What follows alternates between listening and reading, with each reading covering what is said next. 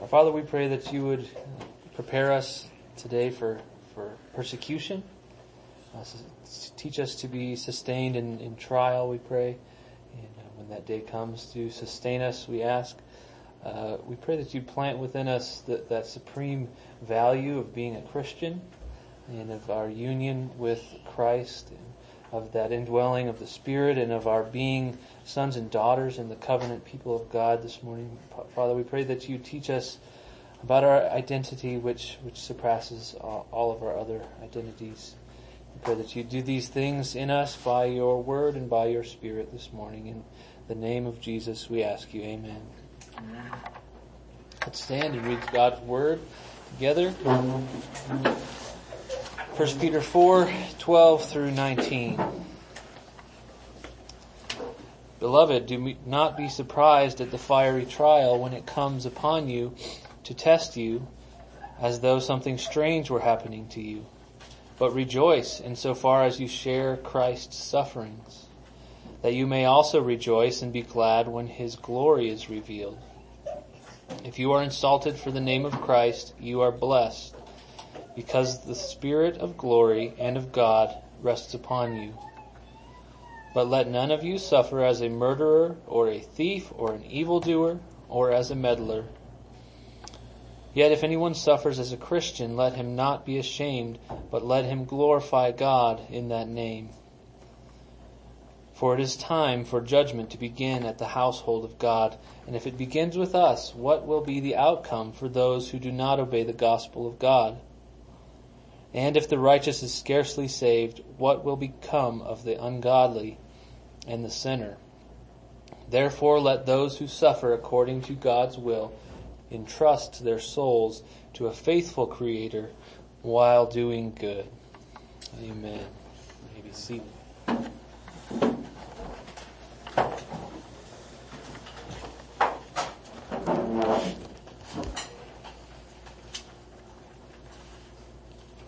John Bunyan was a Puritan preacher, and through a variety of political goings-on in the England and in the Anglican Church, he was imprisoned for 12 years. I'm sure you all know that story. So he was ultimately imprisoned for preaching. They told him to stop, and he wouldn't stop, so they put him in prison. And as a father, he was concerned that he couldn't provide for his family, and he even expressed concern. He had a blind daughter, and especially that he couldn't be with her and there for her during his imprisonment. That's an extraordinary, difficult suffering. And it's interesting what it produced. It produced, among many things in his writings, this poem. He says, I am indeed in prison now, my body, but my mind is free to study Christ, and how unto me he is kind. For though men keep my outward man within their locks and bars, yet by the faith of Christ I can mount higher than the stars. Their fetters cannot spirits tame, nor tie up God from me. My faith and hope they cannot lame, above them I shall be. So it's interesting, it seems like John Bunyan seemed to almost glorify suffering. He seemed to esteem his suffering. And in doing so, he kind of joins the tradition of the apostles and many throughout church history. Think of the apostles who rejoiced to be counted worthy to be flogged 39 times. Or it's funny, throughout church history, many have died, many have suffered horrible things for their faith. And rather than causing Christians to run away or cause us to be discouraged, we in fact write books about these things. We read about them and they encourage us. And the more persecution comes to us, the more Christianity grows. Think of Paul and Silas in prison. What do? They start singing hymns. John Bunyan starts writing poems of joy in prison. So where does this strange outlook on suffering come from? I think it ultimately comes from the value of being a Christian outweighing the value of everything else. The value of being united to Christ is so much better than earthly treasures. Suffering is something to rejoice in the Scriptures. And it is because, at least part of it is because it proves our rightful ownership of this name that we call Christian. And it proves that we get to own that name in three ways in this text. The first is that suffering shows our union with Christ. Secondly, it shows us the indwelling of the Holy Spirit within us. And third, suffering shows us our status as covenant people. So union with Christ, the indwelling of the Holy Spirit, and our status as covenant people. So first, being a Christian is valuable because we are united with Christ, and suffering shows us this fact. Peter here sets forward this dichotomy in verses 12 and 13. This dichotomy between surprise on the one hand and rejoicing on the other. Verses 12 and 13. Beloved, do not be surprised at the fiery trial when it comes upon you to test you, as though something strange were happening to you, but rejoice insofar as you share Christ's sufferings, that you also may rejoice and be glad when his glory is revealed. So this to me is a difference between a temporal and an eschatological worldview. Shock or surprise at suffering says, I can't believe this is happening to me. God is supposed to protect me. He's supposed to take care of me. I am a child of God. Aren't I supposed to be well off now? Isn't he supposed to take care of this problem? Rejoicing, on the other hand, says, I am united to Christ. I participate with him in his suffering, and therefore I get to participate with him in his glory. That's good news. Shock says, God has abandoned me.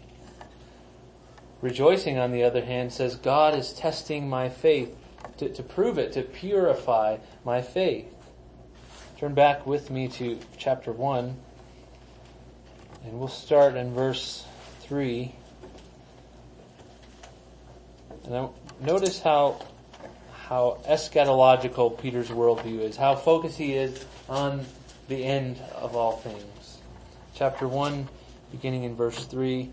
Blessed be the God and Father of our Lord Jesus Christ. According to his great mercy, he has caused us to be born again to a living hope through the resurrection of Jesus from the dead, to an inheritance that is imperishable, undefiled, and unfading, kept in heaven for you, who by God's power are being guarded through faith for a salvation ready to be revealed in the last time. In this you rejoice, though now for a little while, if necessary, you have been grieved by various trials, so that the tested genuineness of your faith, more precious than gold that perishes, though it is tested by fire, may be found to result in praise and glory and honor at the revelation of Jesus Christ. So did you notice how focused he is on the end of all things there? Everything for him moves heavenward. Nothing is stagnant. Everything is always flowing toward that blessed hope. So when he says in chapter 4, don't be surprised, but rejoice when you are tested, he wants us to think eschatologically according to our relationship with Jesus.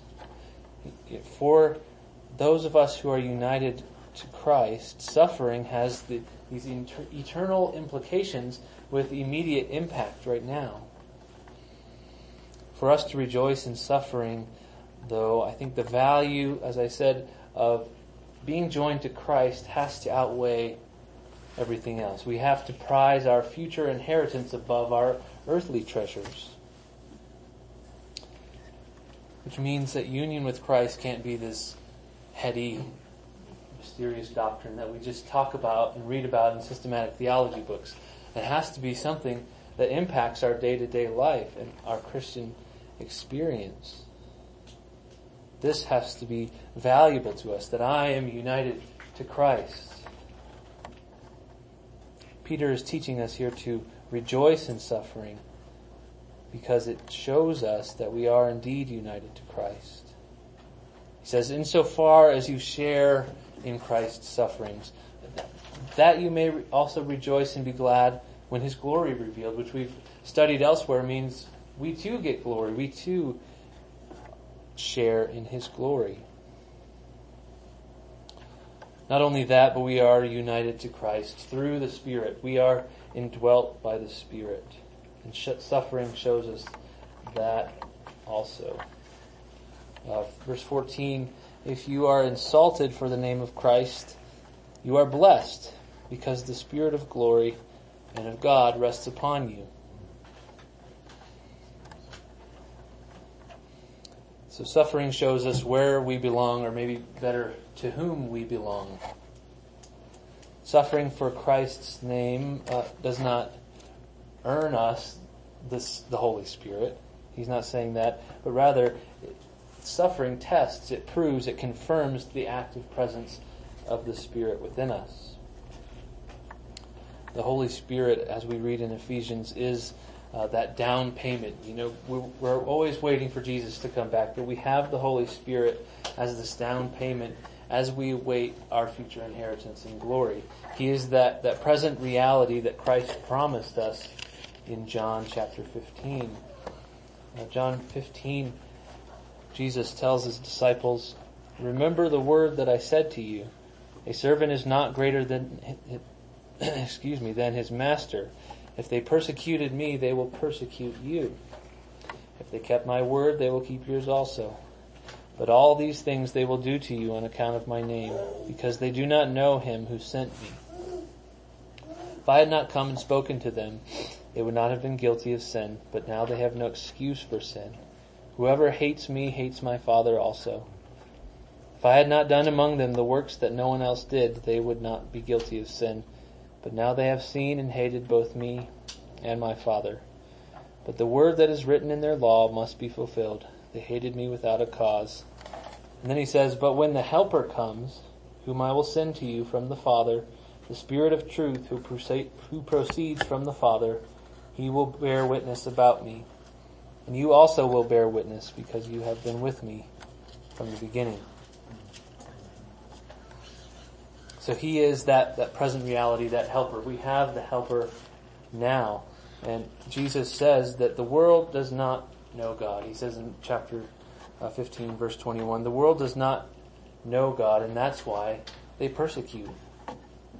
But we, conversely, as we read in 1 Peter, have the Holy Spirit resting upon us. It's a stark difference between the world that they have and what we have, and what Peter calls blessedness, that we are blessed if we suffer because the Spirit of glory and of God rests upon us.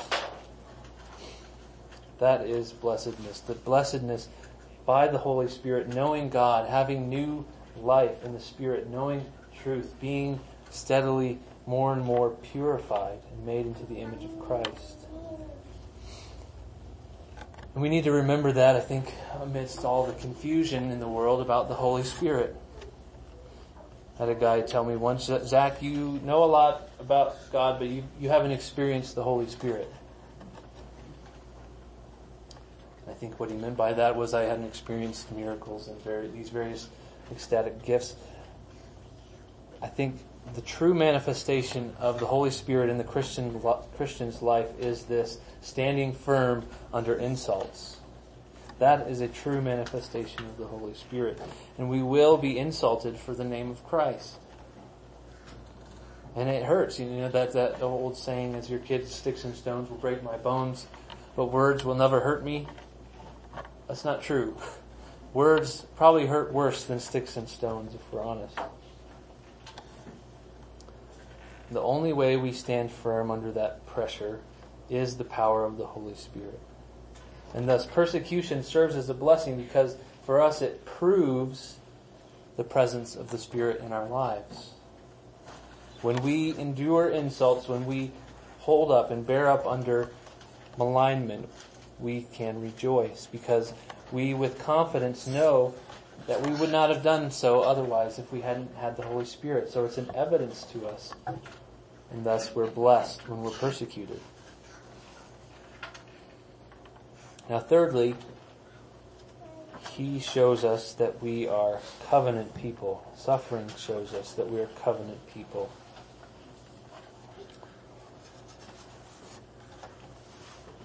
Verses 15 through 18.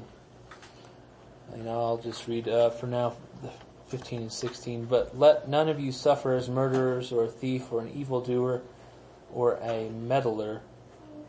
Yet if anyone suffers as a Christian, let him not be ashamed, but let him glorify God in that name.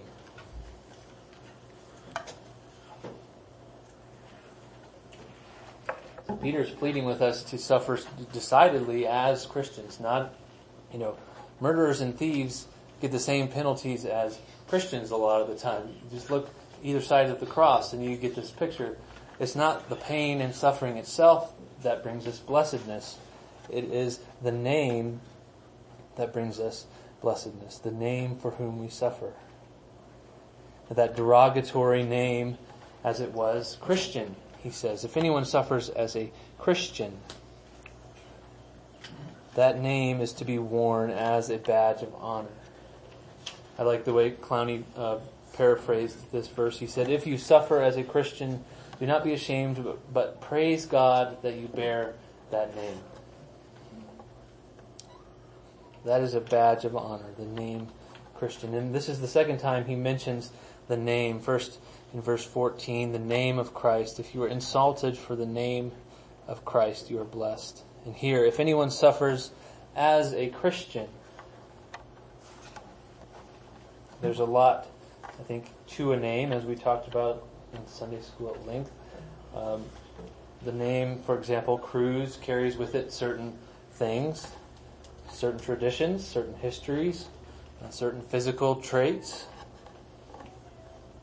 There's many positives to being named Cruz, and there's some negatives. But I know this, that for better or for worse, I am a Cruz, and I would never, I don't think, deny that, even on our name's most tarnished and embarrassing points. But then it's a temptation for us to be ashamed or to hide that greater family name, Christian. Why is that? That is what it is. It's our greater family name. We're adopted, and therefore we can bear that name, Christian. We're part of the family of God, the family of Christians. And it is our greater family name. I don't know for sure, but I don't think I'll bear the name Cruz on the other side of glory. But I know I'll bear the name of Christ. So, do not be ashamed, but wear the badge of Christian boldly, and praise God that you have it.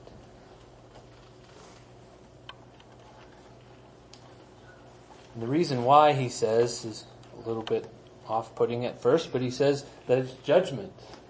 Verses 17 and 18. For it is time for judgment to begin at the household of God. And if it begins with us, what will be the outcome for those who do not obey the gospel of God? And if the righteous is scarcely saved, what will become of the ungodly and the sinner?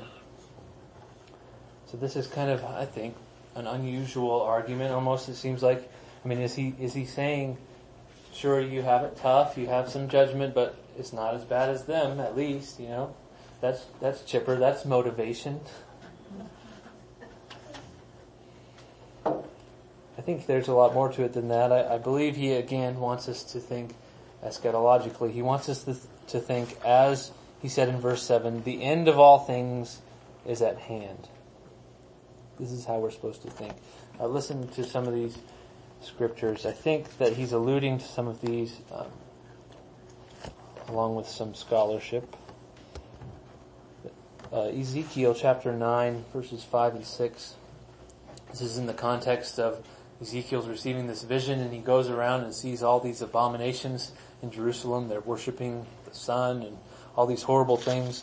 And then God calls these men to bring judgment to the people. And he says, "And to the others he said in my hearing, pass through the city after him and strike. Your eye shall not spare, and you shall show no pity. Kill old men outright, young men and maidens, little children and women, and touch no one on whom is the mark. And begin at my sanctuary." So they began with the elders who were before the house. You can kind of see there this beginning of, there's a certain class of people with the mark who are not touched, but he's beginning in the household of God. He's beginning at the sanctuary. Malachi 3.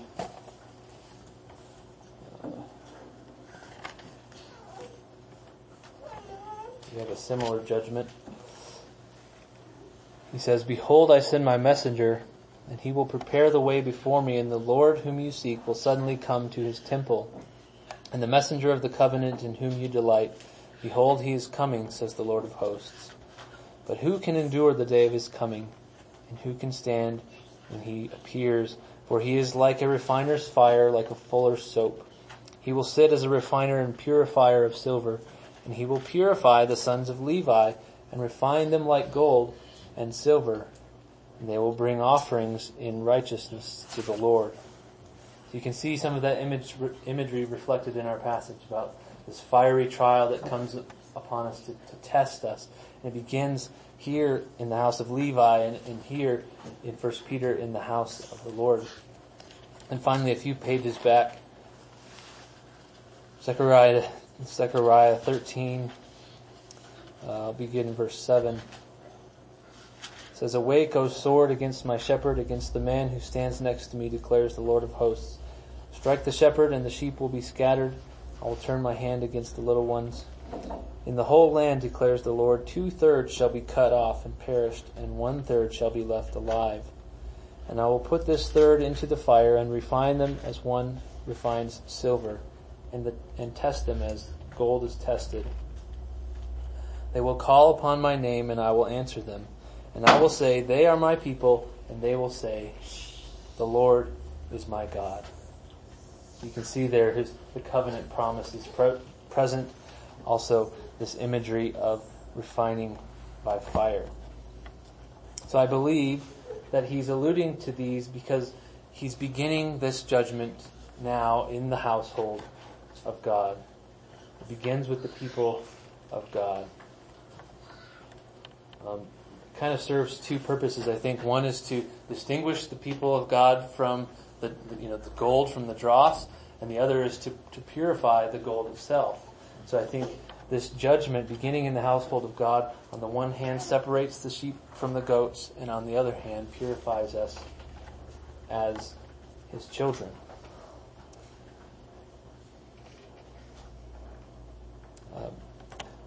Clowney had a good quote here. He said, "The fire of judgment that will come when Christ comes already burns in the sufferings that Christians endure. Yet how different is the purpose of the fire in God's house from the fire of the last judgment. God's fire in his temple purifies the faith of his spiritual priesthood." You can kind of hear the allusion to Malachi 3 there. "But that faith, more precious than refined gold, God will keep them for the glory to come. The flames of persecution, therefore, are a token to Christians of the faithfulness of God, who will deliver them from the wrath to come." So Peter goes on here, and he quotes from the Septuagint of Proverbs 11:31, verse 18, "And if the righteous is scarcely saved, what will become of the ungodly and the sinner?" So I think it's probably better to say, maybe a better translation or interpretation, to say the righteous is saved with difficulty. The gate is narrow, that type of thing. It is hard. It's not that the outcome of our salvation is uncertain, like the righteous barely squeak through and we don't know if we're going to make it or not. But rather the road getting there is difficult. And if the salvific road is painful, imagine, he seems to be saying, the pain of the damned. Peter's purpose here in verses 15 through 18, I believe, is to show us that we are indeed members of God's family, members of the covenant people of God. That we get to say like the people in Zechariah, God says of us, we are His people and He is our God.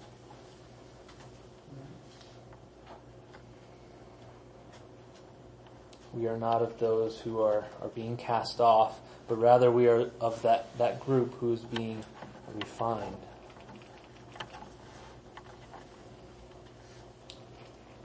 I think it's tempting when we see our suffering to join the psalmist who notices that the wicked are fat and happy while we're suffering. But we have to ask ourselves, first of all, what does being cast off look like? What does it look like to be one of those who's cast off? And what does sonship look like? To be cast off, I think, spare the rod, hate the son, right? On the converse, sonship, He chastises those whom He loves. I always think of Jonah when I think about being cast off.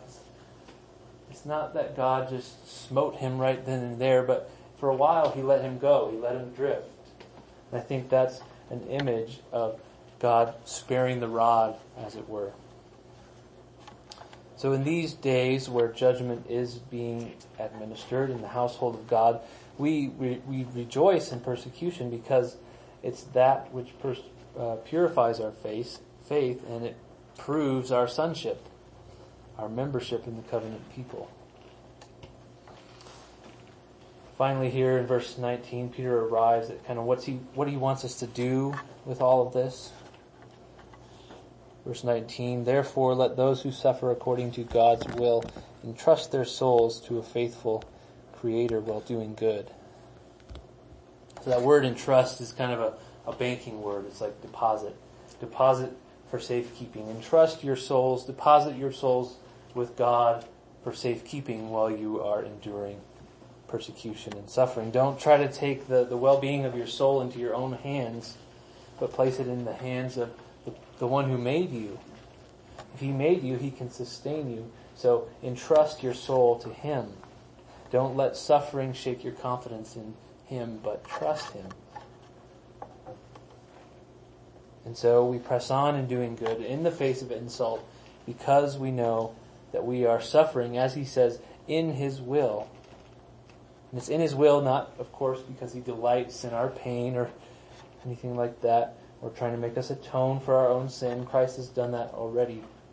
But He has united us to Christ. And so we follow Christ as our elder brother in His suffering and ultimately to His glory. The Spirit rests upon us and He is purifying us as His people. So I think that there's nothing greater in value than being a Christian. That derogatory name, Christian, nothing greater. Wear it as a badge of honor. Because there's no greater treasure than God Himself. The suffering of persecution for that name badge, Christian, proves in us our stake in the family of God. And therefore, we're not surprised when persecution comes, and we're not ashamed, but we rejoice because we know whose we are. Amen.